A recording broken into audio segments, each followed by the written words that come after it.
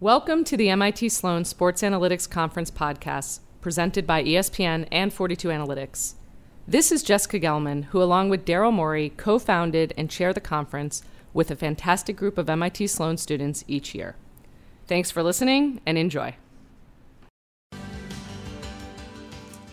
Good afternoon, everyone. I hope you've enjoyed the 2020 Sloan Sports Analytics Conference. My name is Lindsay Solitar, and I'm a first-year student here at MIT Sloan. It's my pleasure to introduce our final discussion of the weekend, a one-on-one with Enes Kanter. Joining us for this discussion is Boston Celtics center Enes Kanter, and the conversation will be moderated by Howard Beck, senior writer at Bleacher Report and host of the Full 48 podcast. The conversation will run for 45 minutes, and we'll leave 10 minutes at the end for Q&A. If you would like to submit a question, please do so on Twitter using the hashtag #OneOnOneWithEnes. We will then select the questions with the top mentions, and they will be asked by our moderator. And with that, I will turn it over to Howard. Thank you. Lindsay, this one? No, I'll take this. Hello. Thank you all for being here. Hope you're all still stocked on Purell. Enes and I have been able to have some of these discussions a couple times. Right. And every time you and I get together, we talk about some fairly weighty issues. So let me start it with this weighty issue. What happened to the Celtics last night and what's been going on the last 2 weeks? Because you guys have been kind of all over the map. Yeah, I mean, I think the one thing we just need to do is just stay together. I mean, obviously, it's a long season, so we're just going to have ups and downs. But I think the most important thing right now we need to do is just stay focused and just go out there and just do our job. I feel like we believe that we can beat everybody on every court. And I feel like we have enough in that locker room to go out there and win a championship. So all we have to do is just, of course we're gonna have some ups and downs, but just stay full focused, man. Just go out there and have fun. All right, fair enough. On to bigger matters. We've come to know you over the last couple of years in NBA circles, and folks who have followed your career at all, or maybe followed you in the news, as kind of an emerging voice among professional athletes and as an activist. Mm-hmm. How do you like that label of activist, and give folks some sense who are maybe not familiar with it, right, how you came to start exercising your voice? I feel like because what I was doing way bigger than basketball. I feel like till my third year in NBA, all I cared about was just going out there and play basketball, right? And then I remember it all started, there was a big corruption happened in my country, home country, Turkey. And then I was like, you know what, maybe I should say something about it. And then I remember tweeting something about it and then become viral in America and Turkey. And then people were talking about it, and it became a conversation. And then I was like, you know what, I have a voice and I need to use it in a good cause. So that's why from now, after that, I was like, I was like paying attention to details more, what's going on in my country, what's going on in America, what's going on all over the world. So after that, probably I'll say it all started in 2013. And I don't want to maybe assume too much on the part of the audience, so let me just put this as an open-ended question. Can you explain to people what's going on in your home country of Turkey, why you have needed to exercise your voice? Well, I mean, like I said again, with the corruption that happened after that, it's very sad, because if you look at what's happening in my home country, in Turkey, there is no freedom. There is no freedom of speech. There is no freedom of religion and expression. There is no democracy, and there's no human rights. And so just because I had this platform, I was trying to use this. I was trying to be the voice of all those innocent people who don't have a voice out there. So I was like, like I said again, Turkey right now, if you look at Turkey is the #1 country in the world that put the most journalists in jail. I feel like over 300 journalists just because of they're doing their job. And there's lots of innocent women are in jail, lots of babies are growing up in their jail with their mothers. So I was like, you know what, I need to go out there and say something about this. And then after that happened. There's never actions like this taken without some risk of consequences. Right. And you have had your share of consequences. And just as a short list here, your passport was revoked by Turkey in 2017. Yeah. You were detained in Romania that same year. You've been threatened with jail. Mm-hmm. Your father has been indicted, I think is still awaiting? Yes, actually, he's Court date is March 19th. So in like less than 2 weeks, he's going to go to court. And if they find him, guilty, he's going to be in prison for 5.5 years. So there's been obviously a lot that's gone with this for you, for your family. When you first decided, I can't stand by, I need to say something. Right. Did you consider where this might take you, with the risks to you and your family, or did you feel that, you know what, I just have to say this regardless? I'll just say this. I didn't know it was gonna be, this much. But like I remember first time I started talking about these issues, of course, like you said, it affected me and my family. And my dad was a genetic professor. He got fired from his job just because I talk about, I want freedom and democracy in my country. My sister went to medical school for 6 years. Now she cannot find a job because she carried the last name. My little brother was playing basketball in Turkey, and he literally got kicked out every team that he's been on because of the last name. And then, it affected me and my family members were keep getting fired from their job. So they had to put a statement out there and said, we are disowning Enes. I remember going to a practice that day. It was probably one of the most awkward days in my life. And after that, when they put the statement out there, Turkish government really didn't believe that. They sent police to my house in Turkey and they raided the whole house. And they took every electronics away. They wanted to see if I am still in contact with my family or not. And if they were to see any text message, any email, any missed calls, they will be all in trouble. So last time I was in Turkey, it was back in 2015. And last time I actually communicated with my family, I can't even remember. Wow. How do you stay in contact? How do you get any news from back home? So one of my brother plays basketball in Spain. He plays professional basketball. So just because he's not in Turkey, I communicate with him and ask him like how his mom doing, how his dad doing. He sent me pictures sometimes of my mom and dad. It's like, I look at him and like, oh, my dad gained weight, my mom is getting old. Because if you don't see him for so long, you can tell the difference. But my sister got married a year ago. And I couldn't even call her and say congratulations. But of course, it's very sad because, like you said, when they revoked my passport back in 2017, and it was very sad because a lot of people are asking me, where are you from? I really don't know what to answer because the country that I'm from don't even want me. They think I'm this bad guy and talking against his country. But it's very sad.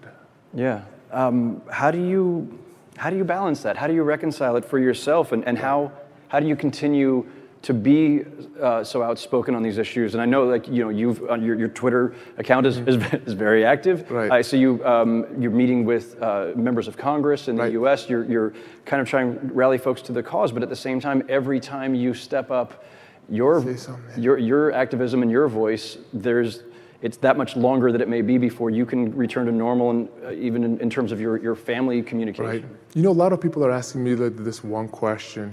I remember, my past teams that I play for, the players were asking me, coaches are asking me, or like the fans, like, are you crazy? They're just telling me, excuse my language, just keep your mouth shut, just make your money and live a happy life. But they don't understand my family is only one. There are 1,000 families out there. Their situation is way worse than mine. And if you look at all the reports, Amnesty International, Human Rights Watch, Human Rights Foundation, there are 17,000 innocent women are in the jail right now, getting tortured and getting raped. And there are lots of babies in the jail growing up with their mother. So when I talk about these issues, people think that I only talk about my family. But, if I just keep it quiet, my family might be okay. But it's way bigger than my family, way bigger than myself. Of course, when you talk about these issues, you're never gonna get big endorsement deals, because a lot of the companies will be scared to even give you a deal because they have something to do with Turkey, or you're never gonna get big contracts or being, actually only deal I had, I don't wanna lie, only thing I have is a beef jerky deal. It's just very funny, but that's the only deal I have. But although the shoe companies and everything, they're scared. And but I think, like I said, it's way bigger than that. Are they direct about it? When possible sponsors are recoiling, are they actually saying specifically, listen, we can't, I'm sorry, you're toxic? I didn't tell this in many places, but I remember my agency is one of the biggest agencies in America. And I remember I'm like, how come I don't have a shoe deal? You know, because like probably 98% of the whole league has a shoe deal. I'm like, they said, oh, we're just talking to every shoe company, and we recently just talked to Nike. They said they love you, they've been following you, they want to give you a contract, but just because of what's going on in Turkey, they're scared because they don't want to go against the whole country for just only one player. So it's pretty sad. Yeah. Are you still receiving death threats? It's actually, we were just talking about it just today with my team security. I'm like, every time I leave my house, there's like a cop car waiting outside. And it's probably like, I probably get 2 or 3 death threats a week, probably on social media. I know people are telling me, like, are you taking him serious? I'm like, of course you gotta take him serious because of, those are death threats. I remember when last year I was playing for Portland Trailblazers. All this stuff were happening, and I was getting a lot of threats. I actually sit down with FBI and told them about some of the stories that I experienced. They said, okay. When I was in a road game, I was staying at a hotel. They actually came to my hotel and set up this thing. It calls panic button. They said, whenever you feel threatened, whenever you feel uncomfortable, push that button, and we'll be there in 2 or 3 minutes. I always wanted to push it. I never pushed it. I always wanted to try it and try to time it. But it's like, it's very sad what's going on because just this year, me and one of my teammates, Taco Fall, went to the mosque this probably like 4 or 5 months ago. And there was 2 guys was waiting outside for me. And there's actually a video out there. And whenever we left the mosque, they were just harassing us, yelling at us, calling me a traitor and stuff. And, people don't understand when I talk about these issues, people think that I don't like my country, and people are wrong. I love my country, I love my flag, I love my people. That's why I'm doing this. My problem is with the regime in Turkey. Yeah, with Erdogan. Yes. When somebody is accosting you coming out of the mosque, do you just assume that these are these agents of the state? Are these agents of Erdogan? Are these just passionate Turkish nationals? Like, who are these folks who are threatening you? People, they're definitely the Turkish President Erdogan's people. Because, there's lots of, and I actually should pull up my phone and show you guys right now.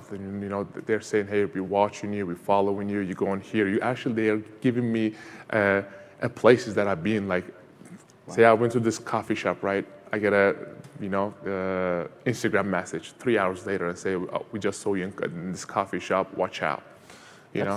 That's freaky. That's very scary. How do you, this has become almost normal to you though. Like, how do you even get through the day without letting this kind of get to you? I'm always with people, even like when I was sitting down and talk to this, just this people, talk to FBI or talk to this, our team security, they said, just make sure, never stay alone. Always be with someone. And whenever you go anywhere, you go in a supermarket, you go in a Whole Foods, this and that, make sure you text somebody and you let them know that where you're going. Do you think you're safer in some cities than others? I will say I am safe in America because I'm obviously it's America. I don't believe they can do any kind of operations here. But as soon as I leave America, besides America and Canada, they can do, because they put my name on Interpol. So that's the other thing they do, that they're abusing the Interpol red notice system. So that's why that was one of the actually biggest reasons that I have not left America the last 2 or 3 years. Besides Christmas game, we just had. Yeah, and even in those situations, you've had to kind of, be certain about it ahead of time, right? You had to make certain arrangements and everything. Oh yeah, so last Christmas, obviously Christmas game is it's a huge blessing to play on a Christmas day, obviously, and I did not want to miss the Christmas game because it was in Canada, and then Celtics did an amazing job to communicate with the Canadian government. I actually got into touch with the Justin Trudeau's office to say, hey, they said he's good to go. He can come in and play his game and leave. It's not going to be an issue. You've been around the league a little bit the last couple of years, Celtics this year, Portland and the Knicks last year, Oklahoma, Utah.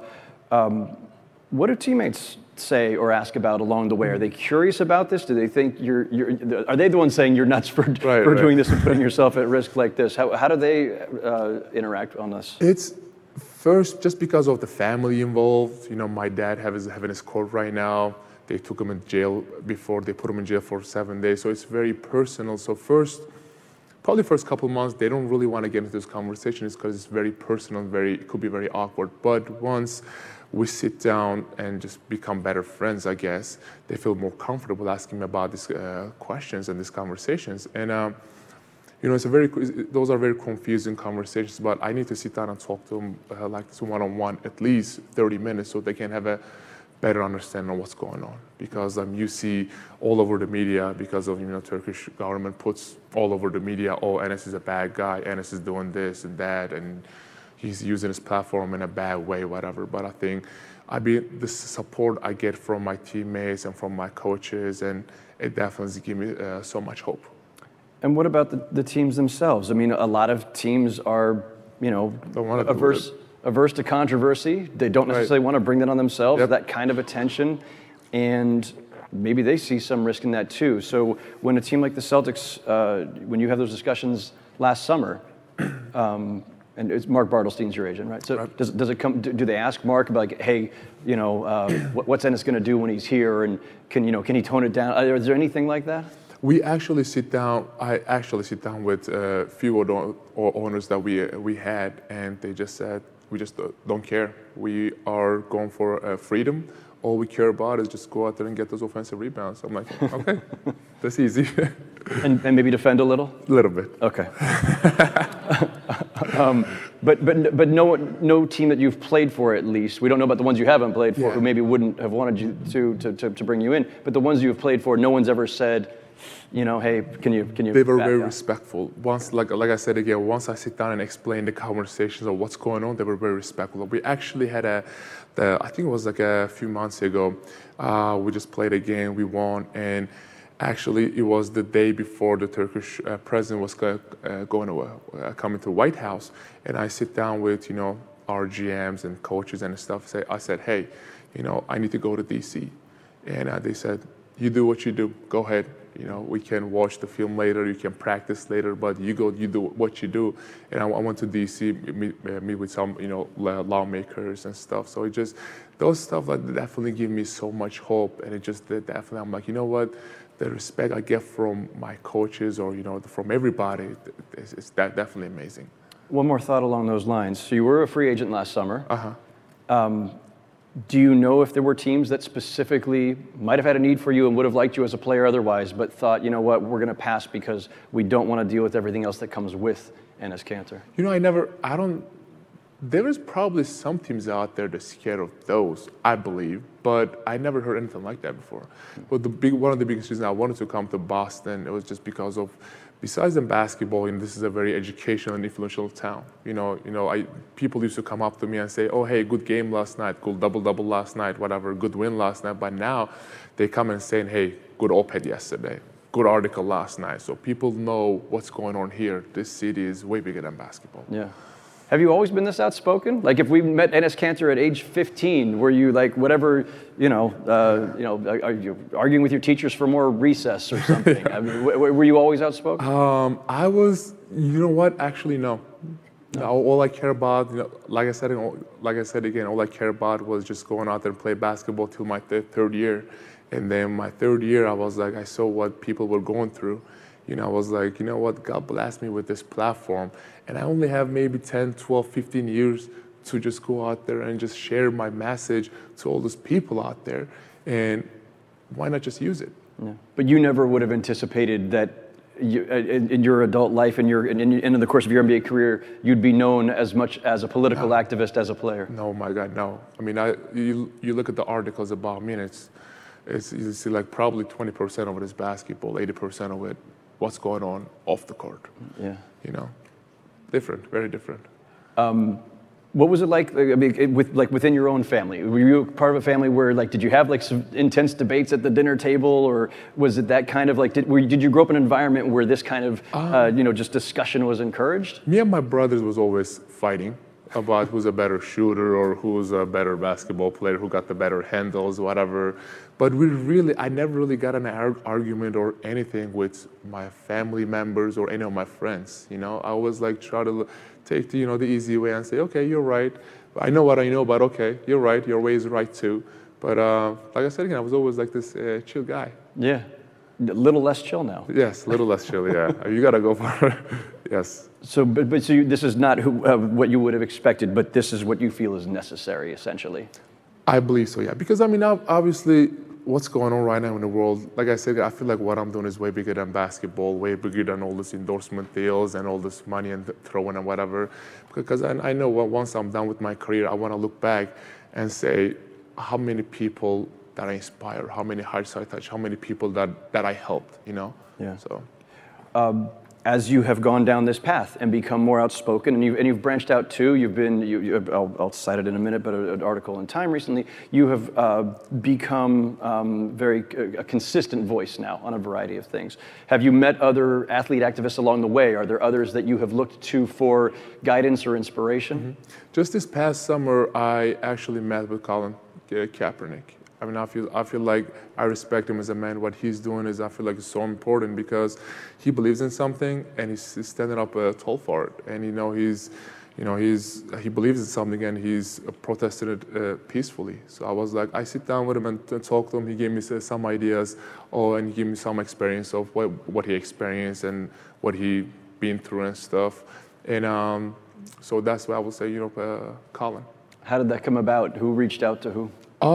So he followed me actually on Twitter, and then I was like, wow, Colin followed me. So I followed him back, and then we exchanged numbers, and I was just texting him and just keep updating him on what's going on with my family situation and what's going on with the Turkey situation and stuff.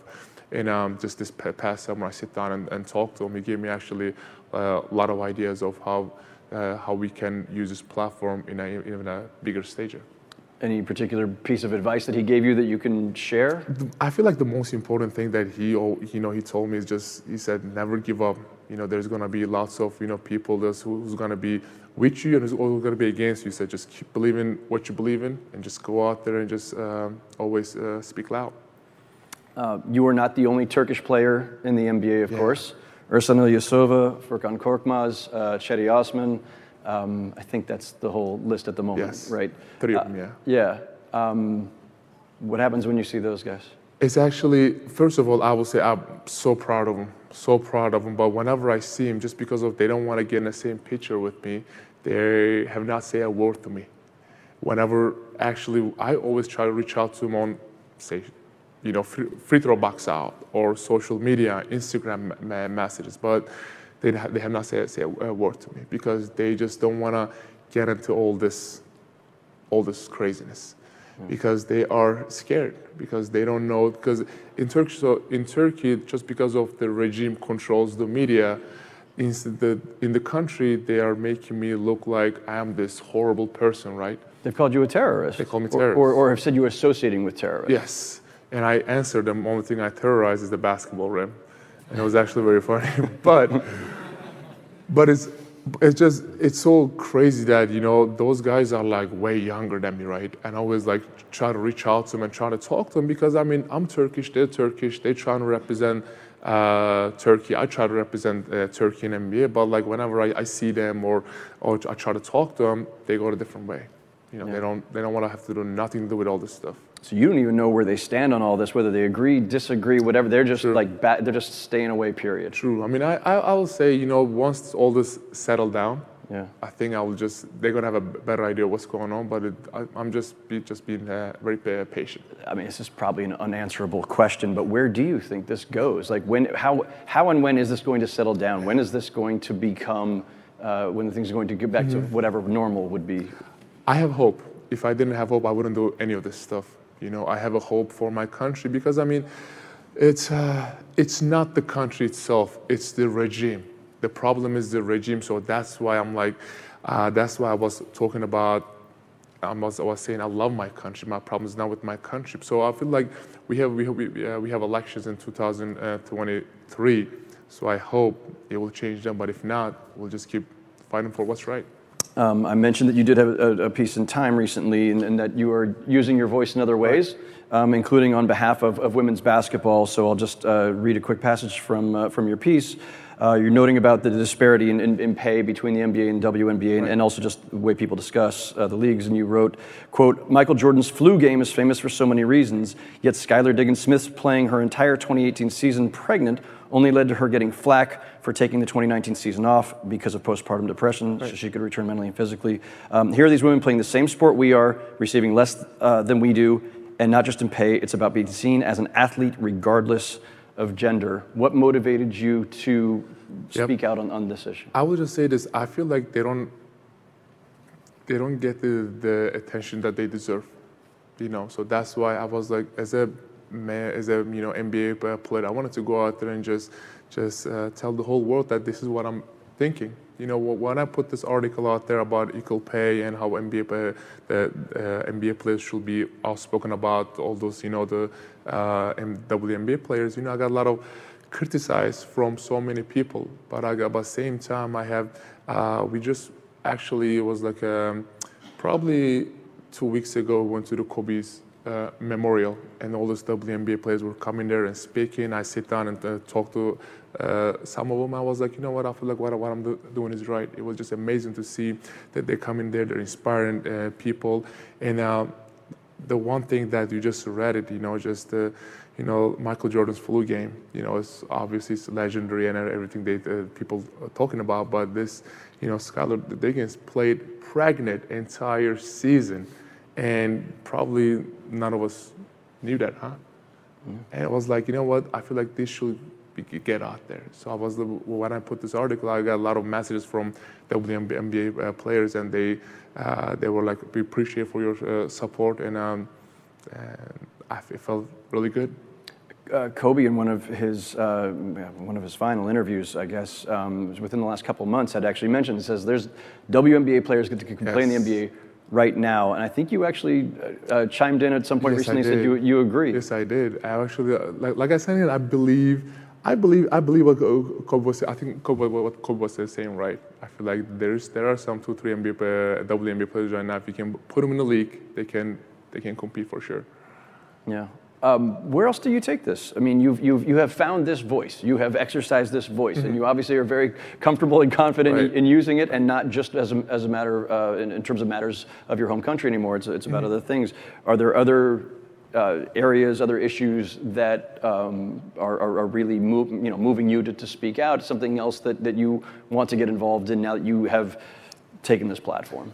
Just because I start talking about different platforms, I was getting invited actually from so many topics. Just a couple days ago, I just got a invite from sex trafficking. 3 days ago, we actually did this with Massachusetts governor about women abusing. So I was like, you know what? I don't know how long I'm going to play in NBA. 4 years, 5 years, 6 years, but in that period of time, I want to go out there and speak about what is right as much as I can, because I know once I'm done with this, the platform might not be the biggest when I'm done with my career, but that in that 6 years of period, I don't want to look back and regret anything, because what I'm always speaking out at everything is way bigger than basketball. There was a time in this league when guys pursued anything off the court, whether it was political or even just music. Being in movies, whatever, it's always, it's a distraction. You got to concentrate. Go practice your free throws. Go practice your pick and roll defense. Right. Does it ever come into play? I mean, is it because there's a stress that's associated with this too? Oh yeah, for clearly. Sure. How do you balance it all? I mean, now I've been dealing with this probably like 6 to 7 years now. I will say, I'm not going to lie, probably my first couple years in the league, it was affecting me, because I mean, I was going out there to play basketball, and you see one of your best friends just got jailed for 6, 7 years. I was like sitting down at home. I'm like, I don't know how I'm going to practice. But now basketball is my escape. Whenever I step on that court, it's all about me, my teammates, and just go out there and having fun and try to get a win and play as hard as you can. Because I feel like if I bring any of these conversations in that locker room, it would be very selfish of me. Because this is not an individual sport that I play. It's a team sport. So you can have a family problem, or you can have the problems I'm having, or you can have a girlfriend problem, but wife problem. But as soon as you step on that court, you have to leave everything aside. And it's all about you, your teammates, and your coaches and the fans. And so that's why I just learned how to switch. Yeah. It's you can compartmentalize. It's, right. Leave these things. It was tough. Like I said again, I'm not gonna lie. First couple years was definitely tough, but now I'm like I know how to switch it off. It's also been reported recently that you were planning to open a charter school in Oklahoma City, where you once played. What is that particular project about? The story is behind this. I remember when I was 9 years old. Where I grew up in Turkey was east side of Turkey, called Van, V-A-N, and there was lot of poor families, and those families did not want their kids to go to school because all they want their kids to just bring money at home.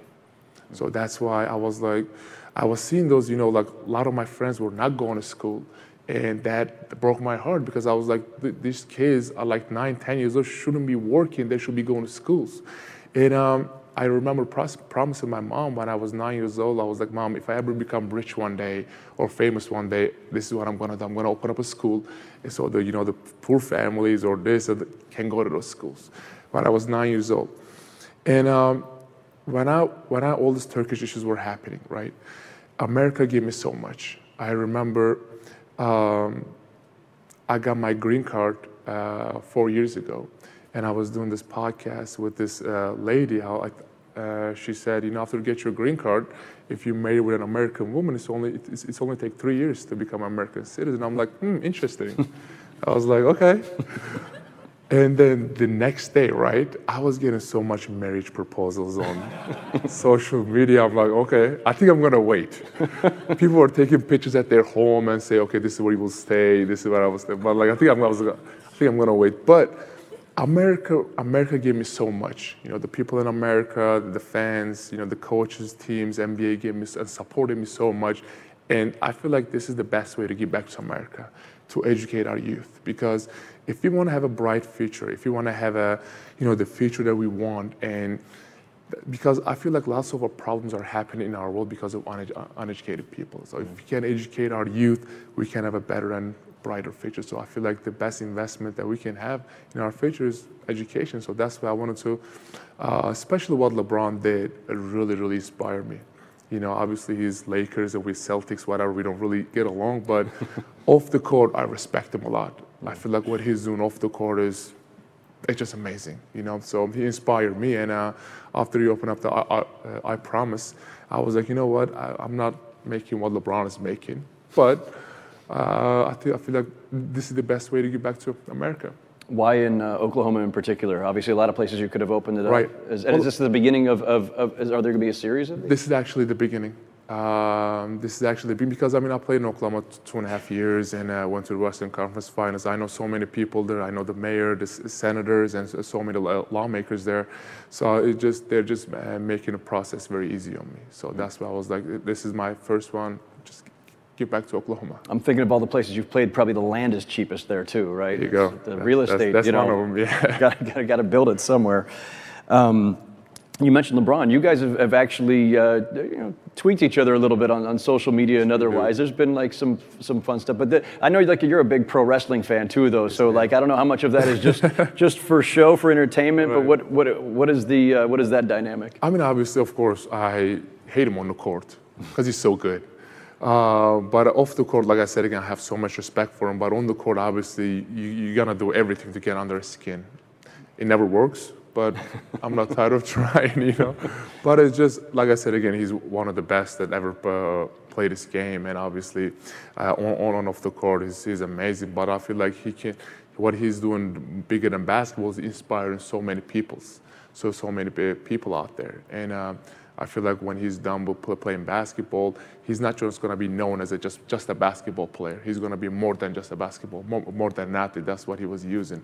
He's just going to be more than an athlete. So that's why he inspired me. I hope he will inspire so many other NBA players. He's obviously made that very much a hallmark of his career, especially in the last 5 or so years. Right. And it feels like a lot of other guys have followed suit too. Like in the NBA in particular, it seems like guys are very comfortable now deciding, you know what, I'm going to plant my flag on this issue or be active in the community in this way. That's not necessarily as prominent in the other sports. Is there, can a line be drawn actually from what LeBron has done to you feeling the comfort level, or even others that you see around the league? I will say so, because I mean, like before, people were not wanted to get into politics or to want to talk about this issue or that issue. But I think what now is like now Steph Curry, LeBron, or some other players are stepping up, and they're using their platform to talk about some of the issues going on in our country.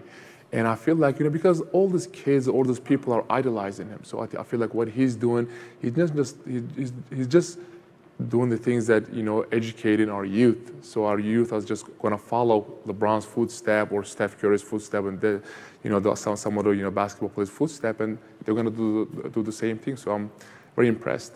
Yeah. We've got a bunch of questions coming in, which I'm going to get to in a couple minutes, but a couple more from me. You're still on track to become an American citizen next year? I am. Yes, actually next summer, June 15. Okay. So I'm very excited about it. Yes, very excited about it. What, if anything, do you think that will change or maybe even help in terms of using your political voice? So I'm actually going to be able to vote. That's one. And second, the second thing, I'm going to be able to actually live America. Don't get me wrong, America has been amazing and everything, but you still want to go to some other places, The reason I cannot go because the Turkish government revoked my passport and my name is still on Interpol. So as soon as I leave America, just because I'm not an American citizen yet, the country that wherever I travel, they can deport me back to Turkey. So that's why when I become a citizen, I can just travel wherever. Yeah, so with the American passport, you'll get that freedom back. Yes. But safety, I would imagine, would still be a concern, though, once you leave U.S. borders, no? I mean, everywhere I go, we always get into contact with that government, and they always give us a promise, and they say nothing's going to happen, so. Yeah. Before I get to these, just because Kobe came up in the course of conversation, you guys didn't overlap by a lot, but I've been asking everybody lately just because I'm interested in it. Do you have a favorite Kobe memory, interaction on the court, off? Well, actually, after I get drafted, Kobe came to Turkey. That was when I was allowed in Turkey. So I was actually back in Turkey. Kobe came for some kind of event, and he coached a team, and I coached a team. After the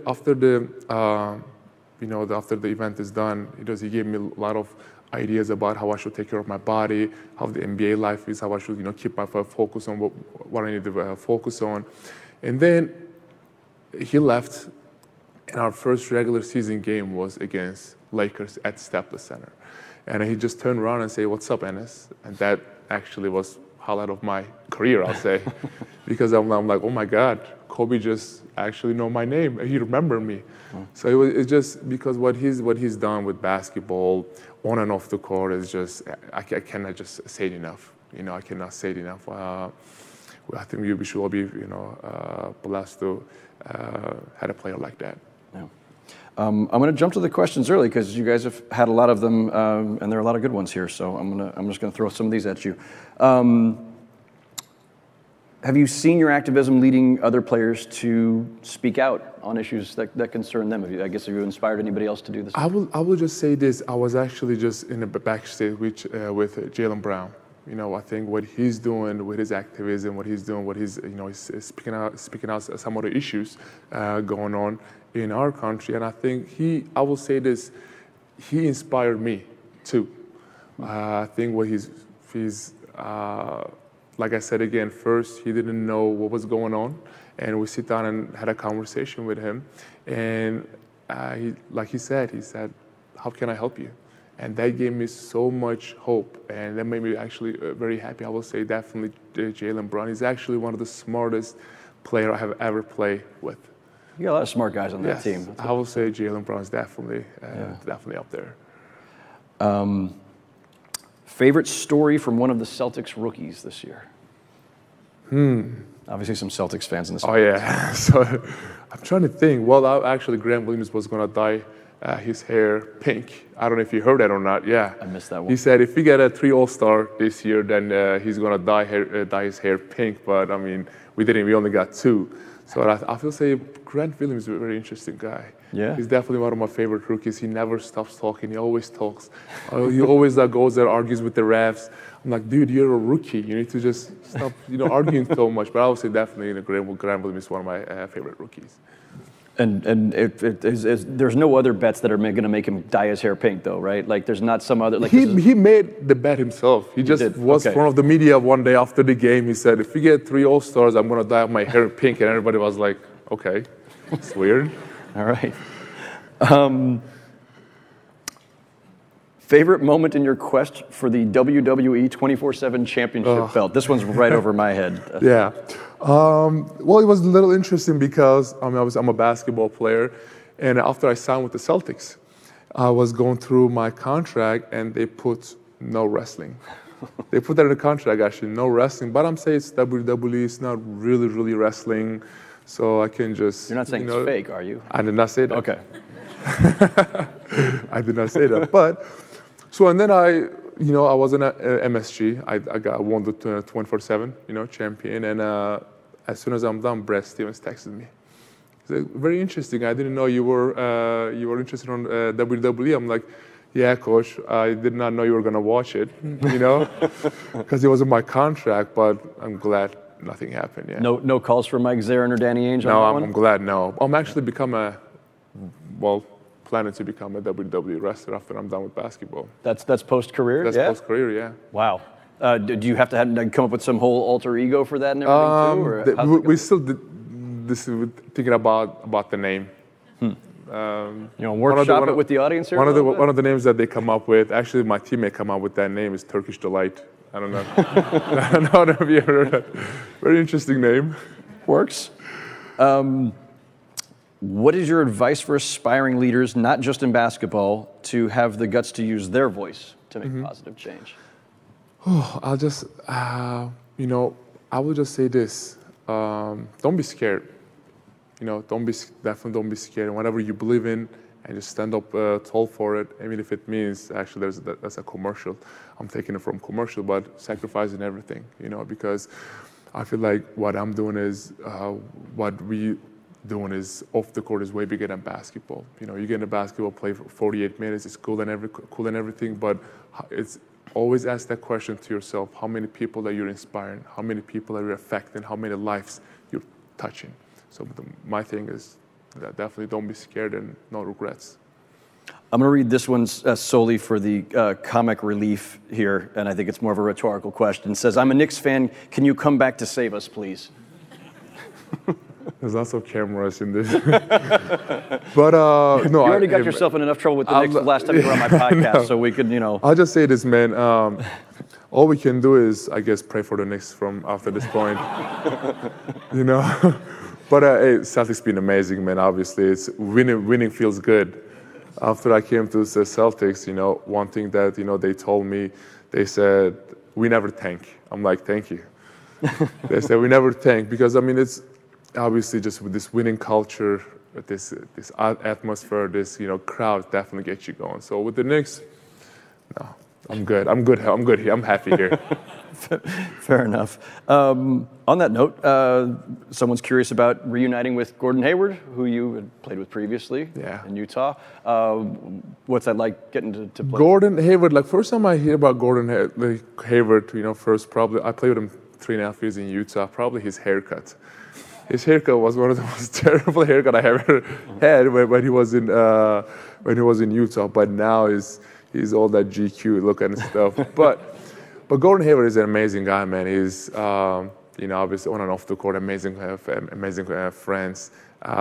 People don't know he's actually very funny. People always see this very quiet guy on the court and stuff, but he's actually a very talker off the court, very funny guy. He's actually one of my really good teammates that I had. There's a lot of hair gel going on there, isn't there? After you play 48 minutes, his hair is just still the same. I'm like, right? Do you get hurt? Like, you hit that too hard? Like, it just looks like it's... I'm going to go try to mess it up tomorrow, see if it's... you should, just to mess with him. When was the last time you gave Steven Adams a hug? I don't know if Steven Adams needs a hug, but someone's.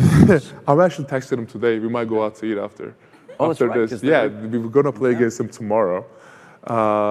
Steven Adams is a very interesting guy. Yeah. You know, we had this Stash Bros going on. I don't know if you guys heard that before, but he lived that. You know, me and him had a stash. Because I mean, I really wanted to get like a American culture, and they told me about this November, no shave November or something. They said, oh yeah, we don't shave in November. I'm like, this is weird, okay. So me and Steven Adams left a mustache, and it actually became a thing, and it was pretty funny. We kind of touched on this a little bit earlier, but how do you compartmentalize all this? Like, is there what do you do to kind of move on from, okay, this is what I'm doing right now. I'm going to do my political, and then it's time to get to work. Do you actually have to like mentally focus on that? Is there a way to kind of psych yourself out to go one direction or the other? Because I know the more success, the more wins we want, the more successful that I am in or my team is, the bigger voice that I'm going to have. So that's why every time I'm out there, I really don't care about anything else but just go out there, having fun and winning. So that's why it's all about it's in your mind. So whenever just go out there, just shut off everything. It's all about, like I said again, your teammates, your coaches, going out there to entertain people. And like I said again, I don't want to be selfish because I don't want to bring any of this conversation in the locker room. Yeah, and yet it does come up at times, right? Because teammates have asked. They always ask. Yeah, they always ask because they are worried. Because when they see all these articles out there, when they see, oh, my name is on Interpol, when they see that, about the FBI panic button, when they see, all that other stuff, death threats and everything, they're worried for their teammates, for their brothers. So that's why they always asking me all these good questions. But like I said again, whenever I'm done talking to them, they always ask me the same question: how can we help? Which I think kind of dovetails a little bit with this question. How do you cope with the emotional toll of not being able to be with your family or have that support network that other players have? So, like, what substitutes for that? It's definitely tough, man, because NBA life is one of the most stressful and tough life that you can have because all this criticized, all this and that. But I hear from a lot of my teammates, in the end of the day, it doesn't matter how bad of a game you had. When you go home to your family, to your kids, to your wife, whatever, then you forget about everything, right? See, I don't have that. I go home and I say, who can I reach out to? Which lawmaker I can reach out to and tell them about my story so maybe we can pass a legislation in the Senate or we can pass a bill in the House. So it's like, I feel like after a while, you just don't feel anything. All you have to do is just go out there and ask the one question to yourself: how can I help people? You've been making the rounds in the Capitol, and you've met with a lot of legislators. What are you hoping to get out of them in particular? Is it just a matter of putting pressure on Erdogan's regime, or is what do you hope to get from them in terms of support or change? So there is different the one legislation we're trying to pass in the Senate is the Turkey Human Rights Act. That act is freeing all the political prisoners in Turkey. The other one is I'm doing with another senator is about Interpol. And another one I'm doing with a congressman is, just trying to help all the Kurdish people out there in Turkey. So whenever I go out there, I always try to, try to do trying to pass some kind of bill, try to meet with this, both sides, Republicans and Democrats and, all these people. And when I tell them about my story and all these issues going on in Turkey, they always stop me in the middle. And they said, don't worry about it. We already know all these conversations. How can we help you? Just this past summer, I was actually meeting with Mr. Bill and Hillary Clinton, and they were the one giving me some ideas. And how can I help all these people in Turkey? They said, okay, you had this platform, people know your story, but why don't you just bring more people into your platform and show the whole world that what's going on to them, but not just you. So they were just giving me some different kind of ideas and everything. So it's been very helpful for sure. On a lighter note, who's the best trash talker in the NBA? So I've been in the league for 9 years. I will say it was Kevin Garnett for sure. It was definitely for Kevin Garnett for sure. But now I will say, I'm trying to think, probably Draymond Green is probably up there. Definitely, probably Draymond Green is pretty up there. I'll probably say him, yeah. He trashed Charles Barkley pretty well yesterday. He did, yes, I did see that, yeah. I did see that. I think your discussion of the marriage proposals has possibly sparked this one. Will we see you on The Bachelor anytime soon? Where the TV show The Bachelor? Yeah, I know about that, yeah. So I'm gonna tell you guys a very funny story actually. So when I actually came to America, I was going to college. I was like, you know what? I really want to get this American culture. So I was going to McDonald's. I was like doing all this American stuff, right? I told one of my friends, I'm like, where can I learn the street language, right? This guy said there's a show called Jersey Shore. I swear. They said, you start watching that show, you're gonna become an American. I'm like, I have no idea what Jersey Shore is. So I went to my, dorm. I went to my dorm and started watching. I turned the TV on and started watching this Jersey Shore. I was watching Mike the Situation, Suniki, Pauly D, and all that stuff. I'm like, this is the weirdest show ever, but I got addicted. So I'm actually right now really good friends with Mike the Situation. We text on Twitter and stuff. I swear, like we text on Twitter. He likes my stuff. I like his stuff, and it's very weird. I did not see that coming. Yes, Jersey Shore. Please don't hold that show against us. Okay. It's not representative. Yeah, it was my friend's fault. Apparently. Time for a few more here. Since we are at an analytics conference, say that 5 times fast.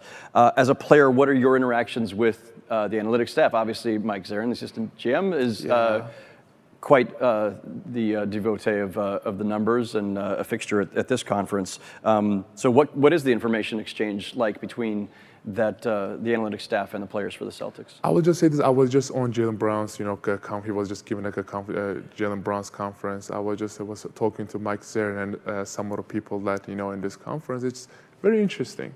Very, very interesting because now all this analytics, all these numbers and everything, I feel like the game is becoming, next level. The players are now, I feel like it just putting the game in a next level. The players are becoming even better now. And I will say this, it's, I did not know all the analytics or numbers, anything till this year. I learned all this in Boston. Till every team I play for, Portland, OKC, or, New York and everything, we did not have any of this. Really? Or maybe we did that I didn't know about. But here now, all this, the people we had, the GMs that we had, all this, all the guys we had, they are educating players, and it's very interesting to hear about some of those stories. I'm impressed. Has it changed anything in terms of your own game as they come to you with something where you said, oh, you know what? Okay, yeah, I'm gonna take more of this shot, or I'm going to position myself here. Every after the game, they're sending us clips. Every after the game, they're giving us some, like little details that I will never know. But I think yes, it helping our game a lot for sure. I'm surprised that just as you run down the list, like Oklahoma is a place with Sam Presti, I would have thought would have been very much. Maybe we had it, but I didn't know about. But they were here, sneaking it into the scouting report. Maybe, but like here is definitely off the charge. I mean, it's definitely amazing. Maybe it's Boston, that's why.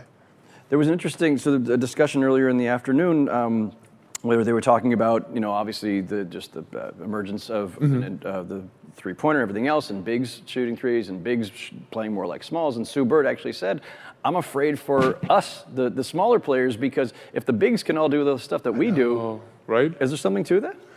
I mean, just the game is changing so much, man. I mean, now I remember first time I came in the league, there was so many back-to-basket players.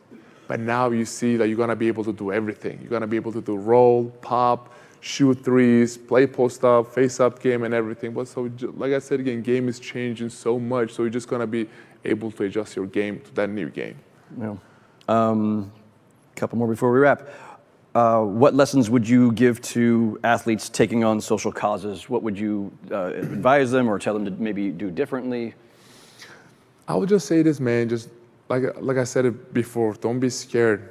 I feel like all these problems that, we are experiencing just because of our, maybe leaders or the people who have our platform we're not speaking about these issues. But now with all the social media, all this internet and everything, we have a huge platform. So use this platform, not just basketball players, football players, actors, singers, rappers, because all these kids are idolizing you. All these kids are following your footsteps. So just go out there, talk about the importance, because you live in this country. So talk about these issues, and you can try to fight for a better future. And then we'll leave on this one. When are you going to bring a championship to the City of Champions? Says the out there. That's a very good one. Well, this year I hope, because that's the goal. Because I believe, man, because a lot of people are asking that question always, like, hey, if you can do it or not. I mean, I say this every time, man. If I didn't believe it, I wouldn't sign with the Celtics. That was one of the biggest reasons that I wanted to, come and sign with the Celtics, because of the championship. Because I feel like we have enough in that locker room to go out there and win a championship. But all we have to do is just build that chemistry and just go out there and just have fun. As a fan of lobster rolls, I am all for a deep run by the Celtics that gets me back here a few more times. So, Enes, this has been fantastic. Thank you very much. Thank you so much. Thank you all. This recording is the property of 42 Analytics and may not be published, broadcast, rewritten, or redistributed without the express written consent of 42 Analytics. Any opinions expressed by panelists are their own and do not represent the beliefs of the conference, 42 Analytics, or the MIT Sloan School of Management. 42 Analytics Educational, Inc. reserves all rights in the content.